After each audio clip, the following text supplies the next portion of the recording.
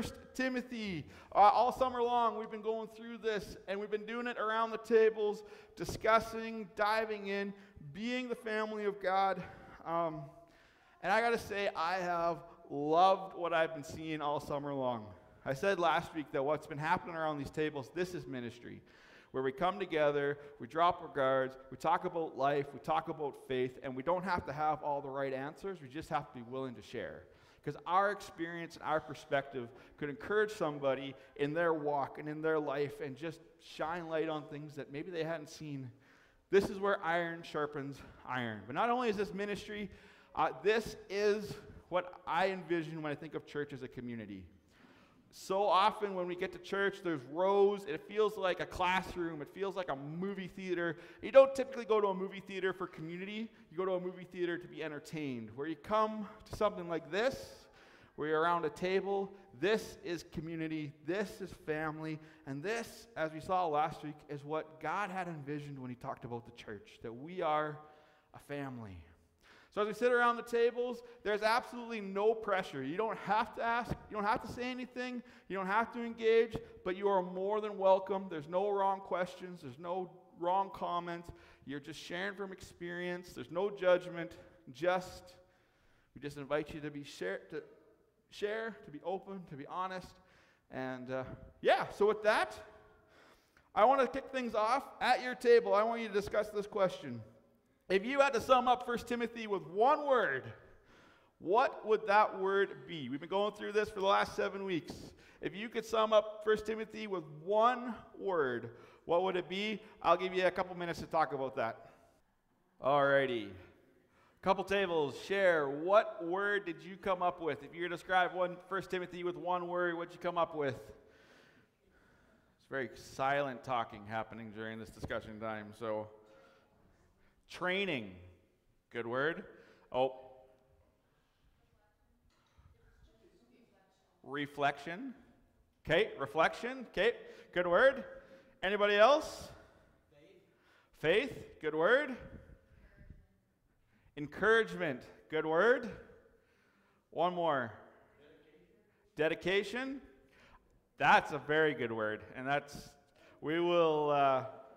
The only reason, I'm not picking favorites. It's a good tee-off to what we're talking about this morning. Good words, and there's lots, right? 1 Timothy, Paul unpacks so many different angles, so many topics. He is going through so much that it's hard to sum it up with one particular word. This morning, I would suggest that if you were to sum up all of 1 Timothy, especially 1 Timothy chapter 6, the word that comes to mind is godliness. And the reason I think of that is because when you look at the Greek, which I don't expect too many of you to do, I don't do it very often myself, the Greek word that is used there for godliness only shows up in the New Testament. That's it. And it only shows up 15 times. And of the 15 times, 8 of them are in 1 Timothy. Paul uses this word a lot. And as we know, as we study through Scripture, anytime something is repeated, it's because God or the author wants us to remember it. So Paul is really hammering on this idea of godliness. He really wants Timothy to grab a hold of it. And there's three... And as we read through 1 Timothy 6, I will kind of highlight a few points, and then I will turn it over to you. There's 3 ways that godliness impacts the life of a believer, particularly Timothy as he is leading the church in Ephesus. Number 1, godliness. Godliness is a result of good, wholesome teaching. He says this in verse 3, some people may contradict our teaching, but these are the wholesome teachings of the Lord Jesus Christ. These teachings promote a godly life. So good teaching results in a godly life. And what he goes on to say after this is the marks of what makes a false teacher. And what a false teacher will do is they will stir up division. They'll stir up controversy. They're arrogant. They lack understanding. He goes on to say that they will fight over particular words. And it's significant that he's telling Timothy that a false teacher will drive division, because he just spent 2 chapters talking about how God's church is supposed to be united. It's supposed to look like a family. And so it's not a coincidence that someone who's a false teacher will move in and try to divide, because I think when we hear false teacher, we think of someone who stands up and is like, there's no God, or Jesus isn't the Savior, and that's too obvious.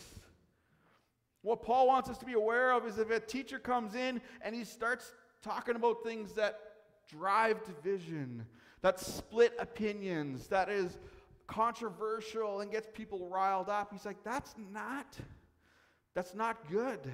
Especially because, as Jesus said, a kingdom divided against itself will fall. We as a church are not to be divided, we're to be united. And so any teacher that comes along that tries to plant division is a false teacher, is a bad teacher, and Paul is saying, beware of them. Number 2, godliness with contentment is true wealth. He says this in verse 6, yet true godliness with contentment is itself great wealth. He talks about how these false teachers will use godliness as a means of wealth. But it's not godliness, he says, a show of godliness. He'll go on to say that the love of money is the root of all evil, that those who are wealthy should not rely on their wealth, but instead they should rely on God, because money is so fickle, it's so unreliable, but God is completely trustworthy. He says, as contentment flows from the fact that we came into this world and all we needed was food and clothes, and everything else is above and beyond. So we need to find contentment in having our needs met, and everything else, instead of storing up being rich in money, he tells the people, you need to be rich in good works. You need to be generous for those who are in need. Godliness with contentment is what true wealth looks like. And if you've been following along in the reading plan, I found it really interesting. Ezra talks to the people of Israel, and he says, avoid the wealth of what the other nations avoid the wealth of the other kingdoms celebrate. Avoid the wealth and the prosperity that the other kingdoms enjoyed, because that's not the wealth and prosperity that God has for you. The wealth and prosperity that God desires for you is a different one. It's a better one. It's a more lasting one. Well, all we have to do is trust God, because He has provided everything we need to enjoy life. So godliness protects us from false teachers. Godliness with contentment is true wealth. And godliness is worth pursuing. 1 Timothy 6. But you, Timothy, are a man of God. Run from all these evil things. Pursue righteousness and a godly life, along with faith, love, perseverance, and gentleness.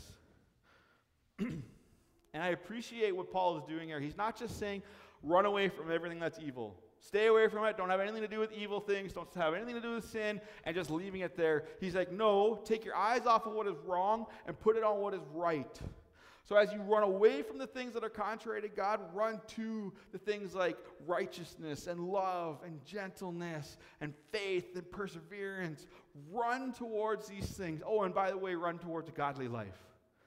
Because as you run towards these other things, you'll discover what that thing is that he calls a godly life. Later on, he would talk about how we were to avoid godless conversations. And I don't think it's too big of a stretch to say there's only 2 options. You're either godly or godless. When we look at Jesus' teaching, there is no middle ground. You're one or the other. You're either godly or you're godless. And so the question we have is, what are we pursuing? Even when Paul was talking about widows earlier on, he said there's these godly widows who serve the church and serve those that love him, and there's those that just pursue their own pleasures. Godly and godless. And so the question is, which one are we pursuing? So all that build up, and the question is, what is godliness? What is this idea? It's one thing to say we need to pursue it, and it's the answer to all these other things, but what exactly is godliness? So what I'm going to do is I'm going to read a couple of passages where this word pops up again. I'm going to give it to you. It's on your discussion question, so you could read it for yourself. And what I'm going to do is I'm going to give you the framework and the foundation, and I'm going to suggest a definition, but I want you at your table to come up with a working definition based on 1 Timothy, based on these other passages, and based on what I tell you, so that it's not something that you need to memorize, it's something you want to memorize and you can put into practice all week long. So we read the ones in 1 Timothy 6.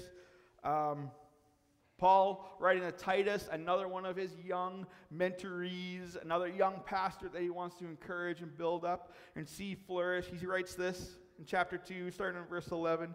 For the grace of God has been revealed, bringing salvation to all people. And we are instructed to turn from godless living and sinful pleasures. We should live in this evil world with wisdom, righteousness, and devotion to God.